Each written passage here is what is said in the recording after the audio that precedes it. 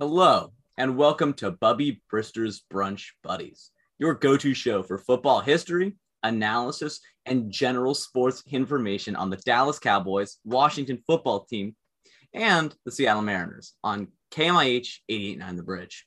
I'm Harry Gollin, here with Andrew Pearson. Hello, folks. And today, Andrew and I are going to be covering the matchup between my Washington football team and his Dallas Cowboys.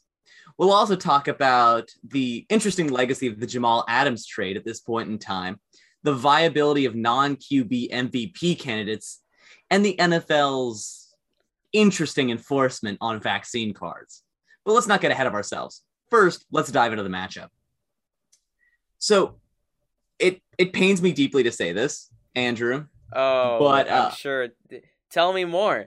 Tell me more. No, I don't want to. I don't want to. So unfortunately, the lamestream media would have you believe that the Cowboys hold the all-time series advantage 73, 47, and 2. Oh, that's hilarious. Unfortunately, I don't agree with those statistics. I have my own numbers, okay? I believe we should just cross off the ones where Washington wasn't coached by Joe Gibbs. That's number one, okay? Mm-hmm. Number two, if Washington had any injuries and lost, doesn't count. All right. And there, if you go by my rules, then Washington's undefeated. So I'll leave our audience to decide whose measure is right, Andrew. You know, Harry, it's football with Harry Gollin characteristics. Mm-hmm. That's right. Where Washington always wins. It's the 2012 season all year. I still can't believe you go back and watch highlights of that RG3 rookie year. Oh my God. Says the guy whose team hasn't done anything worthwhile since the 90s. Dude, you are not the one to be talking. I am the one to be talking. The Washington football team has been owned by a schmuck since 1990. Schmuck is generous. Monster might be more accurate. Well, when did Snyder buy he Washington? Bought it in, I believe, like 94, and it was the most valuable franchise in football. Never forget how much Snyder screwed up, because he took the most valuable franchise, I think, in all of American sports at that point, because it was the NFL, and just tanked it. We were prestigious, at one point, except for the racist name. But, we were literally owned by George Marshall. So, I mean, to be fair, like back in 94, Washington was still a good team. That's the thing. People respected the NFC East very, very much. Well, they still do, or they will. They all will. In different ways. When Washington and Dallas go head to head in the NFC Conference Championship. You have no idea how bad I want that to happen. I really do. All I'm saying, Andrew, is that if Washington and Dallas meet in the NFC Championship, that's really the real Super Bowl. You know what I mean? Because it's the NFC East Bowl. I don't even care who makes the Super Bowl. They don't have a prayer against Washington or Dallas. That's just the truth. Yeah, especially because the AFC is so bad this year. I mean, low key. Outside of the Patriots, I'm not sure there's a team I don't believe either Washington or Dallas could reliably beat, like have a decent chance of beating. Like, I don't know, man, the Chiefs? Even the Chiefs barely beat Dallas. Like, Dallas could totally have won that game with with a little bit more health and some competent game planning. Of course, Mike McCarthy moment, but yeah. Still, Dallas could win that game. I feel like DC could. DC actually played Dallas close while they were in the doldrums, right? I mean, not Dallas, the Chiefs. Yeah. But then you've got the Bills, who, Washington matches up great with them because we just run the ball all the time. And as the Bills prove, you really do not need to throw against them to beat them. So, poor Bills. Who does that leave? The Ravens? The Ravens who just blew the game against the Steelers last week? Well, in fairness, did you hear the John Harbaugh statement after the game? No. He said the reason they went for 2 was because after Marlon Humphrey went out with an injury, they literally had 2 corners. So going into overtime, they would have run out of guys to play defense. It's like, yeah. So you could understand the risk, nonetheless. So that is the classic Steelers way to win. Gritty and on a technicality. Yep. That's right. Anyway, I wanted to talk about a few games between our two equally storied franchises. Honestly, it's not that far. Like, Dallas has the lead in terms of, more storied, more legacy, but it's not like it's not a blowout. It's not as if it's Dallas and the Jaguars or something. Or yeah. I mean, also I think that the thing about it is that I'd say Washington punches above its weight because of how sustained the dominance of the Gibbs teams were. Because, like, the Giants have 4 Super Bowls, but I don't think they're, like, come on. You know what I mean? Come on. The Giants had their run with Bill Parcells. Yeah. And they had the 2 Eli Manning miracle runs. Right. And that's kind of it. Yeah. I mean, there was a lot of stuff back in the early 60s. Early 60s, the Giants were relevant, but they weren't world beaters or anything. They made a Super Bowl, but I don't. Giants weren't that. They were popular because they're the New York team.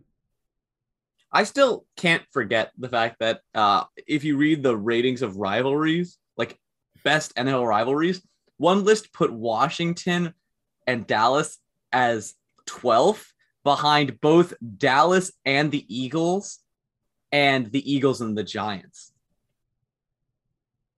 It's a bit of a hot take, not going to lie. That is a bit of a hot take, not going to lie. By the way, I can't believe, listen, Washington been miserable, but how do the Lions get to play on Thanksgiving? I'm sorry. Dude, it should be Washington, Dallas every Thanksgiving. That's how it should be. Exactly. Nobody wants to see the Lions play. Anyway, we're getting off track. I'm trying to tell a story of a game. This is 6 minutes of diatribe. November 28th, 1965, DC Stadium. Wow. The Cowboys jump out to a 21-0 lead on a pass play, running play, and a 60-yard fumble return. I'm starting to think I shouldn't have let you write today's segment. The bad guys were winning. Truly, it looked like truth, justice, and the American way were on the run, never to recover. And despite Sonny Jurgensen throwing, this is actually really funny. Despite Sonny Jurgensen, who was Washington's quarterback at the time, throwing a 26-yard touchdown to Charlie Taylor, the fans in the stands were calling for him to be benched in favor of our backup QB. Andrew, do you know who Washington's backup QB this Sonny Jurgensen was? It couldn't have been Williams. Oh, no, this is the 60s. Doug Williams wasn't playing until the late 80s. Yeah, I know. That's why I say it couldn't have been him. Yeah. It's a legendary name, Andrew, who you may not know, but you should know. Kids these days don't show him enough respect. His name was Dick Shiner. Go on. And so Sonny Jurgensen gets DC another touchdown. So it's 24-13. And then a rushing touchdown makes it 24-20. But then just as the DC's, storming back, the Cowboys find a 53-yard touchdown pass to Frank Clark. This is Frank Clark with an E on the end of Clark, so not obviously the pass rusher. But Jurgensen then throws another touchdown pass, so it's 31-27 in this absolute shootout. And then with less than 2 minutes to go, DC gets the ball back on their own 20-yard line. Less than 2 minutes to go. Here we go. Jurgensen works his way all the way down the field and hits his tight end to give DC its first lead, 34-31, with a minute left. But it's not over. Danny Villan. So the Cowboys actually drive all the way down to DC's, I believe, 37-yard line to set up kicker Danny Villanueva for a game-tying field goal. So we're going to overtime in Washington. But then Washington defensive back Lonnie Sanders blocks the kick and Washington wins 34-31. Let's go. I shouldn't have let you write this. Oh yeah. Isn't that great? Don't we just love history, Andrew? We love history on this show. Alrighty. So let's talk about Dick Shiner, though. You might have recognized him as the guy who was Pittsburgh's quarterback before Terry Bradshaw. Okay. He also backed up Jim Plunkett. And he was at one point behind, what's his name? He was an all-pro back in the day. I can't remember. But he did actually set one record, which was when he was playing on the Saints in 73. He became the first person to ever post a perfect passer rating. Oh, okay. That's cool. Now, it's a little bit of a technicality because the passer rating wasn't even tracked till that season. So it's not as impressive as you think, but it's still impressive. The last thing I want to highlight is that he was genuinely a really great guy because at the end of his career in 74, he's backing up Jim Plunkett. I mentioned he was backing up Jim Plunkett. And now this is Jim Plunkett in New England or Oakland? New England, yeah. Okay. Yes, New England. And so Shiner, he really doesn't play at all. But finally, the Patriots are blowing out the Baltimore Colts 35-3 in the 74 regular season. And so Shiner comes in from Plunkett, right? They're protecting Plunkett, and he leads an 80-yard touchdown drive. Things are going great, right? This is his chance. He's a pretty veteran player, right? Because, mind you, he was drafted in 64. So he's been around a while, right? This is his 10th year. He's clearly not going to be a starter, but, he could easily bounce around the league as a backup. But you know what he does, Andrew? What does he do? After the offense gets the ball back, after that touchdown drive, he takes himself out of the game so that third-string quarterback, rookie Neil Graff, could play in the NFL. That's really cool. That's cool. Yeah. And 4 decades later, he said, I wanted Neil Graff to get the experience. He was a good kid, and I knew my time in the NFL was coming to an end. And so he bowed out gracefully, and that was his last year. He ended his career on what I would say is a pretty high note. What a good guy. What a guy. Truly the class that has been associated with the Washington Football Organization for decades since. Am I right, guys? What a pristine, well-run organization. Truly the model for the NFL to follow. The spirit of Dick Shiner is flowing through Washington to this day, where they still treat everyone with the utmost respect. Anyway, I also wanted to mention one thing, because, some people might say I'm biased, but if there's one thing that I love more than loving the Washington football team, it's hating the Washington football team's original owner, George Marshall, mega racist that he was. He was the last to integrate his team, as in along racial lines, to be clear. So this is important because a lot of people talk about the Dallas-Washington rivalry as if it's a thing that happened sort of developing, but it actually was a little more complicated than that, because it was essentially from the creation of the Cowboys destined to happen. This is because DC was the only Southern team operating in the NFL before the Cowboys came along. And they were very against, specifically Marshall, the owner, was very against the Cowboys being made because then they would eat into DC's market. Of course, you might say the entire South is hardly one market, but that was just the way the NFL was organized, right? Mm-hmm. And so from the moment the Cowboys were created, they were a rival on ownership level, even if that wasn't necessarily, they didn't hate each other on a team-by-team basis, then they were put in the same division. But there was already bad blood between owners. Exactly. And this bad blood was intensified when, and what I have to admit is absolutely a fantastic prank, Cowboys, I don't remember if they were team officials or just boosters or something, but people generally affiliated with the Cowboys went to DC Stadium before a regular season game with a bunch of chickens, including one black chicken and a bunch of white chickens. This was a reference to the fact that Marshall had refused to integrate his team, and they were going to try and release them during the game to make fun of Marshall. Now, a security guard heard the chickens, and they tried to bribe him $100 in 1960s money, which is an absolutely absurd amount of money. I mean, think about how much money that is in the 60s. That'd be at least, it's over 1,000 nowadays, right? Yeah, it's something crazy like that. I don't know the conversion rate, but the point is, the security guard doesn't take the bribe and instead reports them. And later, only one guy is able to avoid detection and releases one chicken. So, a fraction of what could have been, but tragic.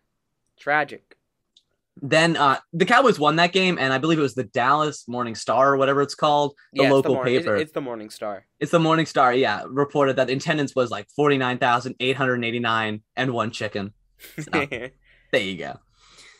Anyway, it pains me to admit that it is perhaps true that Washington has not won every single matchup between these two teams. Mm-hmm. It's true, though. Detail that.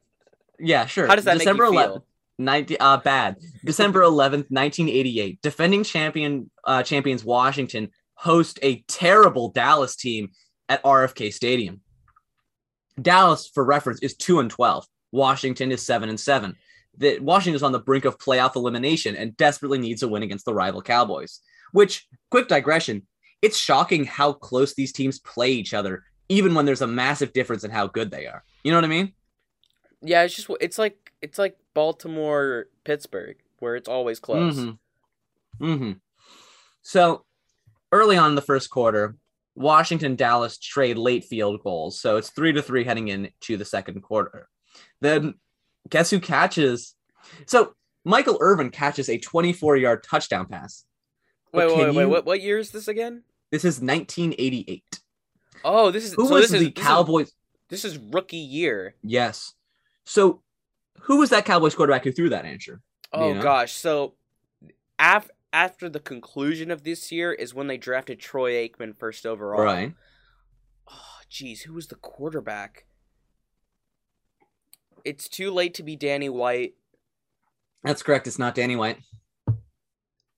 It was in that 4-year lull period where Danny White was retired from the Cowboys. Cowboys were bad for a couple of years until they drafted Aikman. I wouldn't know. I don't know. I'm going to try and pronounce his name, but I admit that I don't actually have his name like... It's Steve Pweller? Is it Pweller? Yeah, I'm sorry. Ringing a bell? Yeah, no. Anyway, I wasn't going to get that one. Yeah, that's just hard. A deep cut there. Anyway, Dallas holds on to that lead 10-3 into halftime. Coming out of halftime, Dallas really seems to put Washington in the grave with a 61-yard reception from Michael Irvin. At this point, Michael Irvin has caught, 2 touchdown passes and accounted for all of the Cowboys' touchdowns. But one thing about those Gibbs teams is that they were always able to come back and play better in the second half. And sure enough, Doug Williams hits Ricky Sanders 40 yards downfield, touchdown. Then Mark Rippon hits Terry Orr downfield 50 yards to tie the game heading into the fourth quarter. But with less than 5 minutes to go, unfortunately, Michael Irvin catches his third touchdown pass of the game to seal the game. Dallas wins 24-17, and this is important for several reasons. Notably, because it was one of Michael Irvin's first huge star-making games with 3 touchdowns. By dropping DC to 7-8, it dropped them out of the playoff race, ending their season. And there's one last thing about it. It was Tom Landry's last win. Oh, jeez. Yeah, because he got fired after this year. Jerry Jones firing Tom Landry, bruh. To be fair, the previous owner, I think it was like Bud Adams something like that. Or Tex Schramm. I don't remember which one it was. It might have been Tex Schramm. Yeah. I have a bone to pick with Tex Schramm, by the way. We'll get into that later. But yeah, I think it might have been Schramm.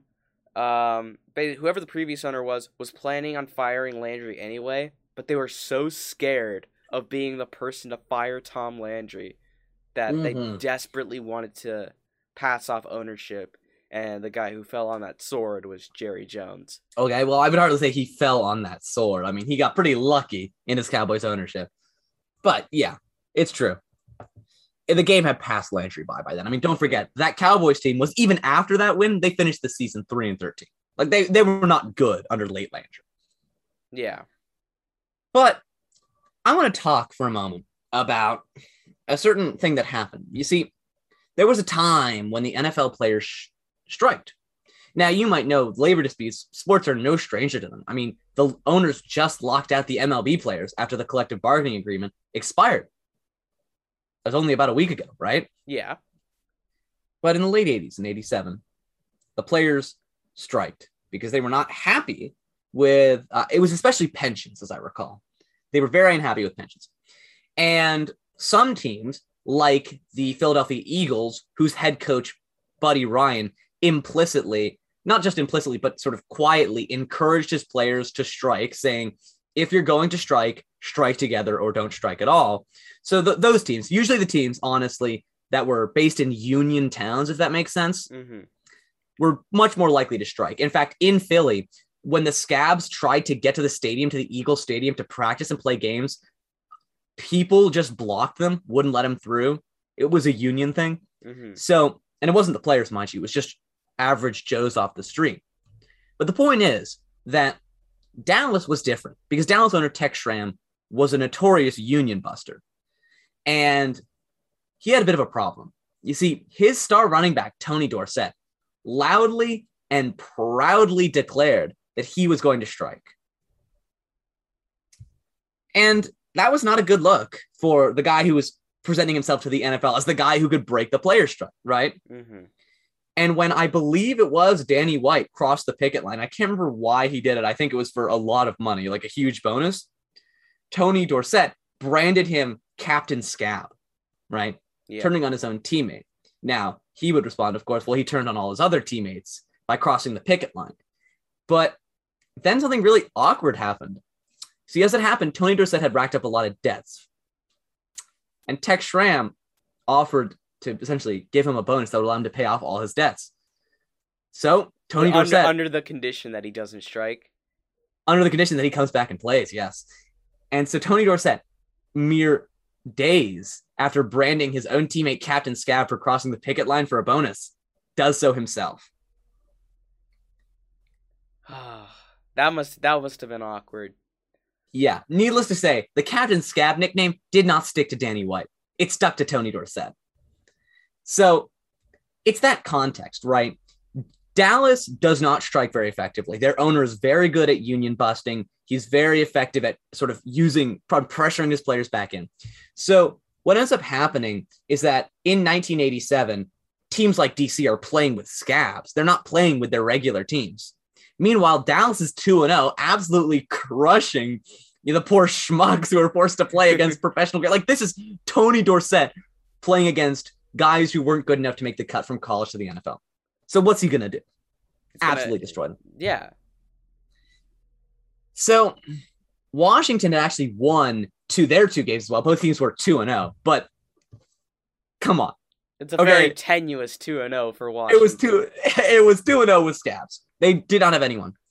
The Cowboys had Danny White, Randy White, Tony Dorsett, and Ed Jones, among others.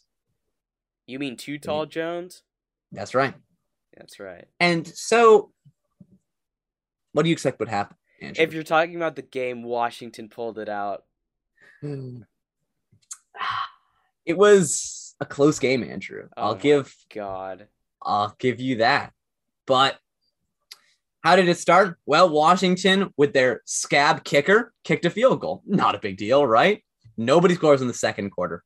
Then, in the third quarter, both teams trade touchdowns. And then Washington kicks yet one more field goal in the fourth quarter. It was a defensive struggle from beginning to end. But in the end, Washington Scabs defeated the Dallas Cowboys. That's right. And Joe Gibbs would later call it one of my greatest experiences and wins. We then finished 3-0, and the strike ended the following week. Then DC would go on to win the Super Bowl later that season. Ain't that something? Man. Anyway, also they made a movie about it. That's what The Replacements is about. It's about the 87 Washington team. That is perhaps my favorite DC win of all time because, really sticking it to the owners, That's true. By the way, little fact for the folks at home.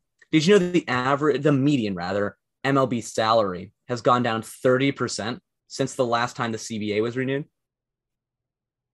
Just a little fact for you guys. Interesting. Yeah. So, poor Tony. I feel bad for Tony Dorsett, though. You know what I mean? He really got embarrassed. He was forced to cave. Yeah, it was just a very embarrassing situation. But you might say, Andrew, all right, enough with the cowboy bashing. Mm-hmm. What about Bubby Brister? Where is he? I've been scratching at the bit, wondering where he was. Unfortunately, Bubby only played for one NFC East team, the Eagles. But in 98, as John Elway's backup, he ended up starting a couple of games. In fact, 4. Notably, he played in 2 games against 2 NFC East opponents. Is that so? DC, and the Eagles. Do you know what his record against those NFC East teams was? Please. If it's Bubby, it's 2-0. That's right. And in fact, in all 4 games that he started, he was 4-0. That's because Bubby is simply one of the best. And you can't really argue it. Right. I mean, Danny White, who? Sonny Jurgensen, who? Dick Shiner, who? It's all about Bubby. It's Bubby time, man. It's Bubby time. Now, I will say one thing, right? Which is that don't ever forget that the Broncos were given the choice between staying with Bubby or choosing Brian Griese, and they chose Brian Griese over Bubby. Not right. It's not right. Anyway, on that note, let's talk about the game, Andrew.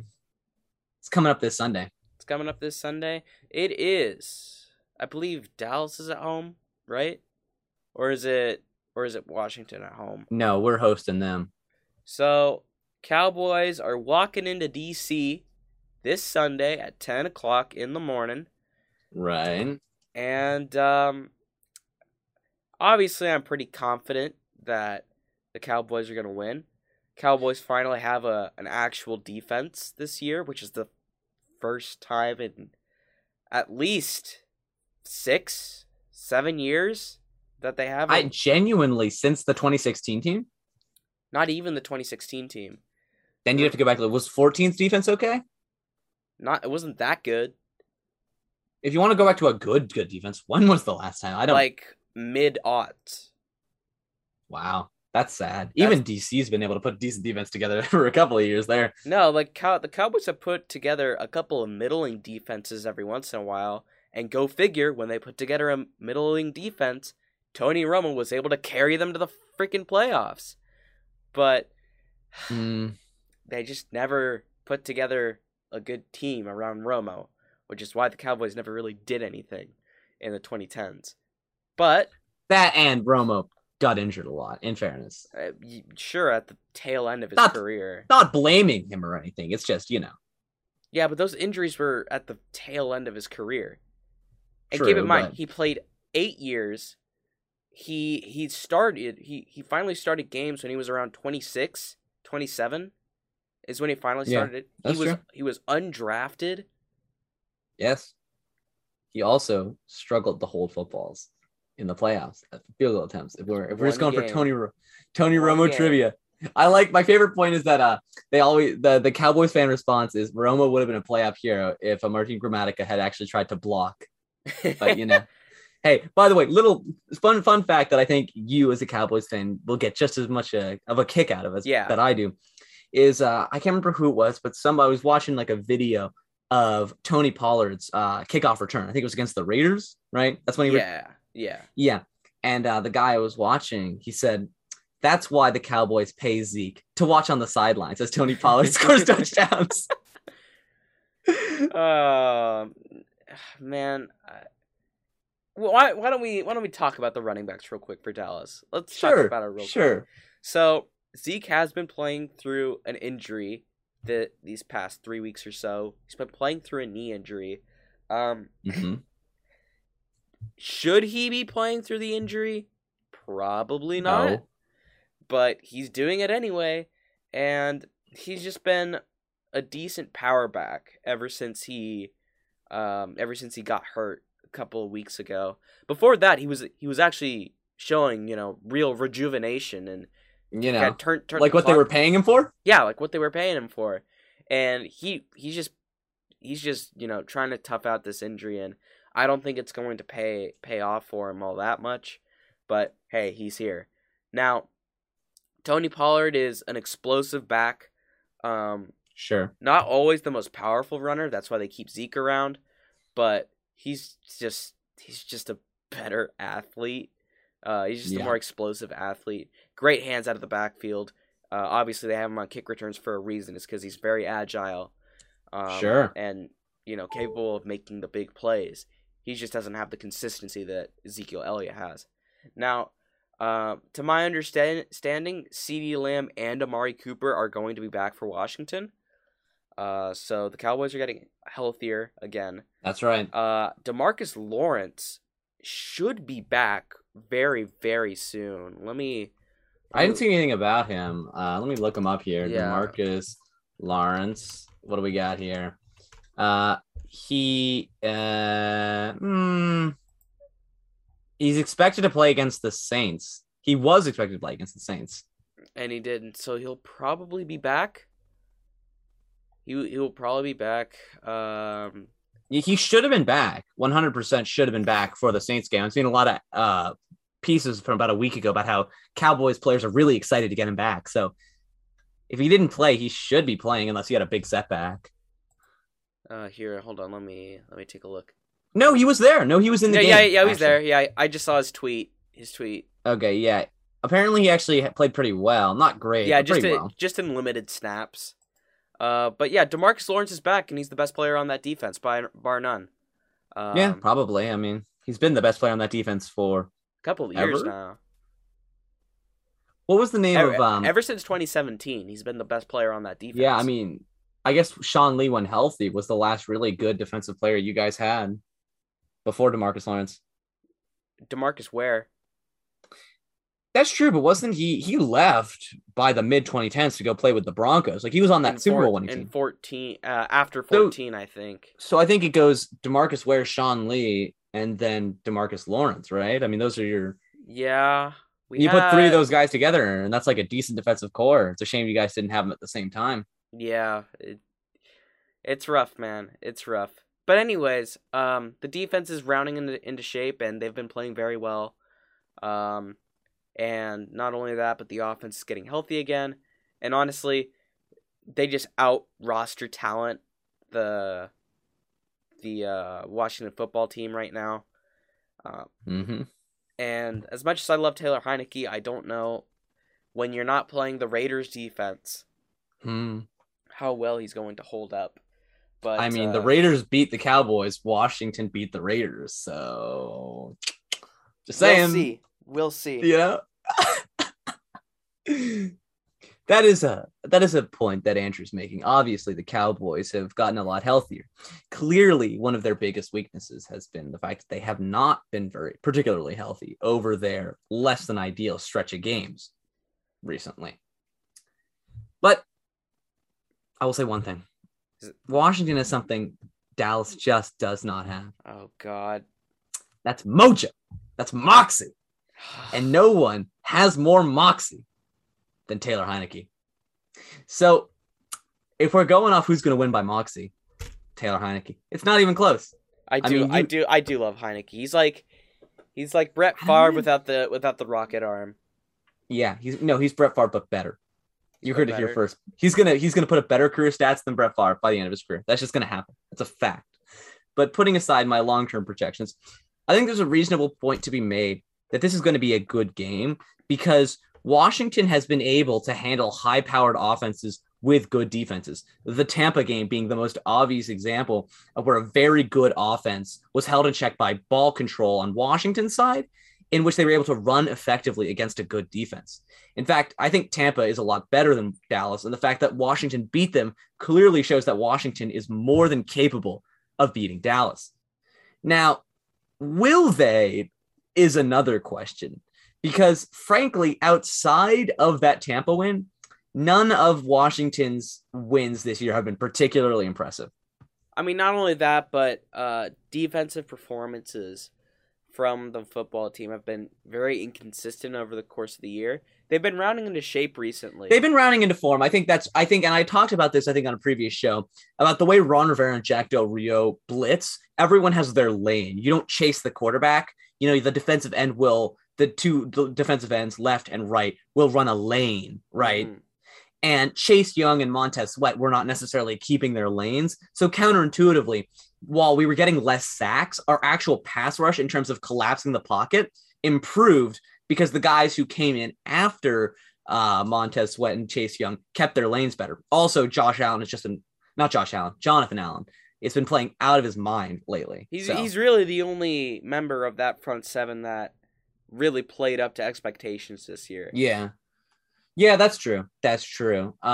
It's good to see that secondary has finally started to play decently. Frankly, I think moving Landon Collins into a more of a hybrid linebacker thing was a must. It was a necessary move, and it held the defense back not to have him in that position before.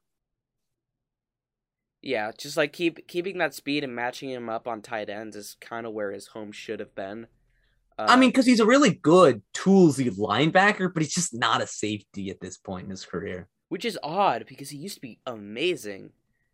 He was fast. Yeah, it's a shame.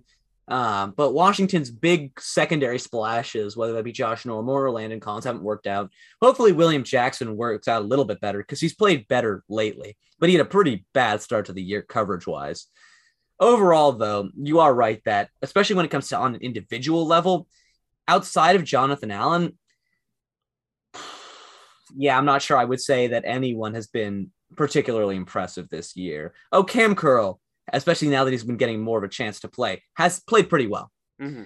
Overall, though, it's been a general defensive improvement, not so much that there's big guys stepping up. Still, I think that as much as you can nitpick a lot of Washington's close wins, I would say that Raiders game is not that close if we had a kicker, right? That's number one. Because we would have just kicked the field goal, would have been game over. We would have been up by more than one score late. The Seahawks game, frankly, there were some fluky blown coverages, and that was how the Seahawks moved the ball downfield. So I don't think that game was this close. So you can make excuses. What I'm saying, but still, I have to admit, outside of that Tampa win, Washington hasn't had a convincing win all year. So at the same time, they've won 4 straight, and the Cowboys are kind of they don't have that same momentum. So that could be a factor. But the Cowboys are a better team, and I think they are the favorites. Without a doubt. But all right, I think that covers... But I'm choosing my team anyway. I know you would.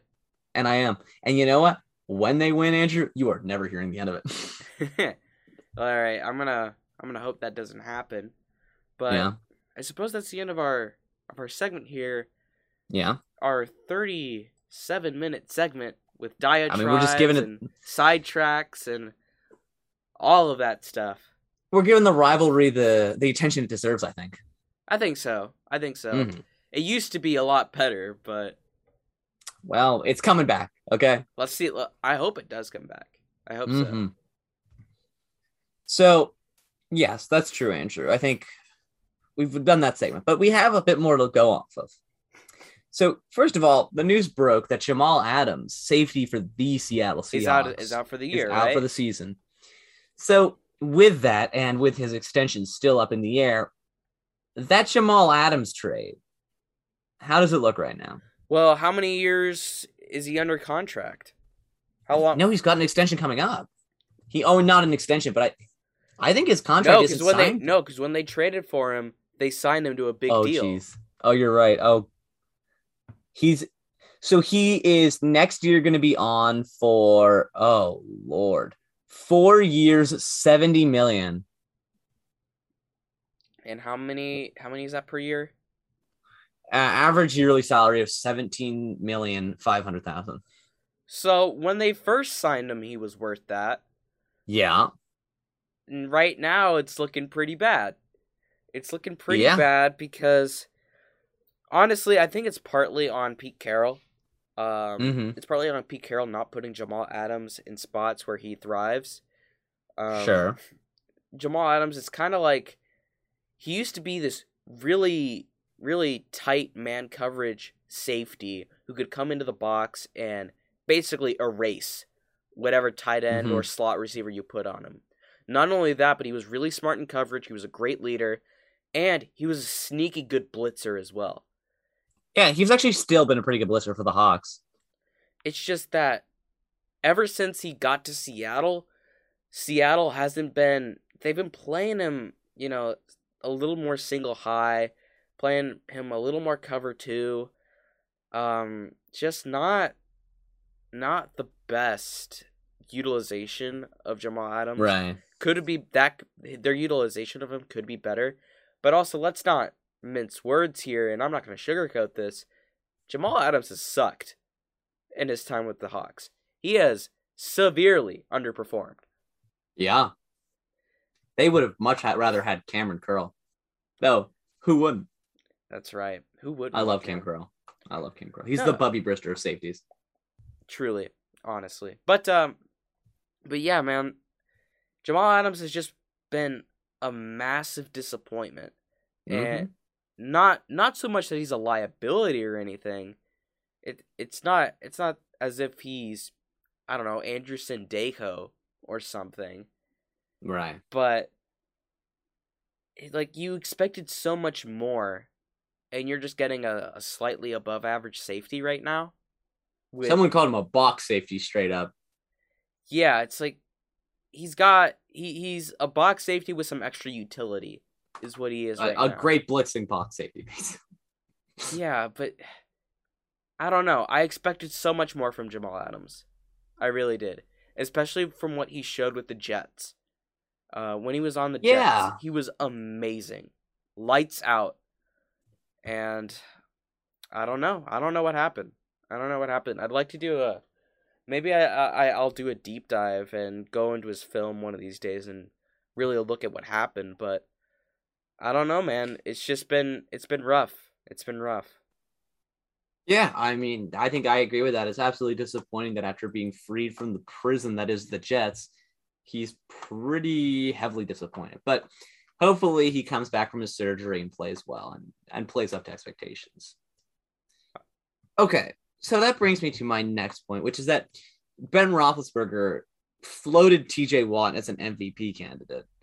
And it's not going to happen. Yeah, it's obviously not going to happen. But Jonathan Taylor has also been floated by members of the NFL media as a possible MVP candidate. And I think this is worth bringing up a broader question. In the modern game with a passing-heavy league, is it even possible to have a non-QB MVP? I think it is, but a lot of stuff has to break a very particular way in order for it not to be a quarterback.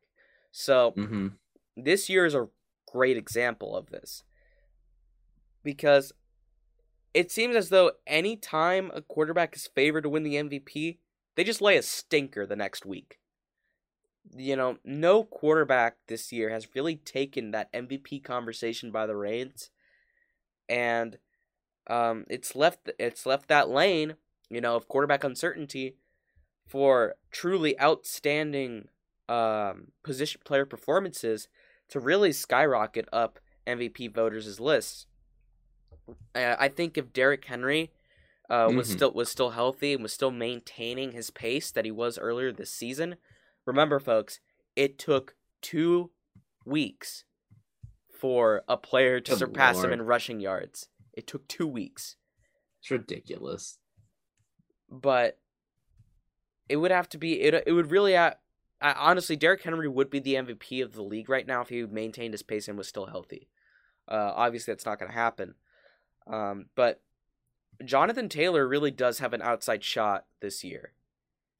If he maintains this ridiculous pace that he's on, then he's got a shot, because he's doing things at the running back position right now that nobody else in the league is really doing. At least not this year. And of course, the only reason we're even having this conversation is because the quarterbacks haven't really had that truly dominating performance like years past. So if you're gonna have a non-QB MVP, it has to be in a year like this where the quarterbacks just haven't playing that well. Yeah, just haven't been playing up to expectations. Right. Really, I think that I disagree with you there, Andrew. There is one man who can save us from the horde of QB MVPs. He just needs to come out of retirement. That's Mark Mosley. He did it before, and he'll do it again. He'll do it again, man. That's right.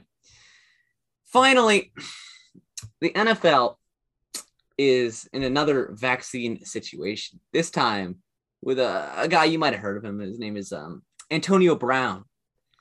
Yeah. Because of course it's AB. So, first of all, this whole thing starts because Antonio Brown hasn't paid his chef $10,000 his chef has $10,000 in unpaid wages, right? Yeah. And AB won't pay him back. So he needs to bring attention to his story. And what does he do? Well, he reveals AB has a fake vaccine card. Yeah.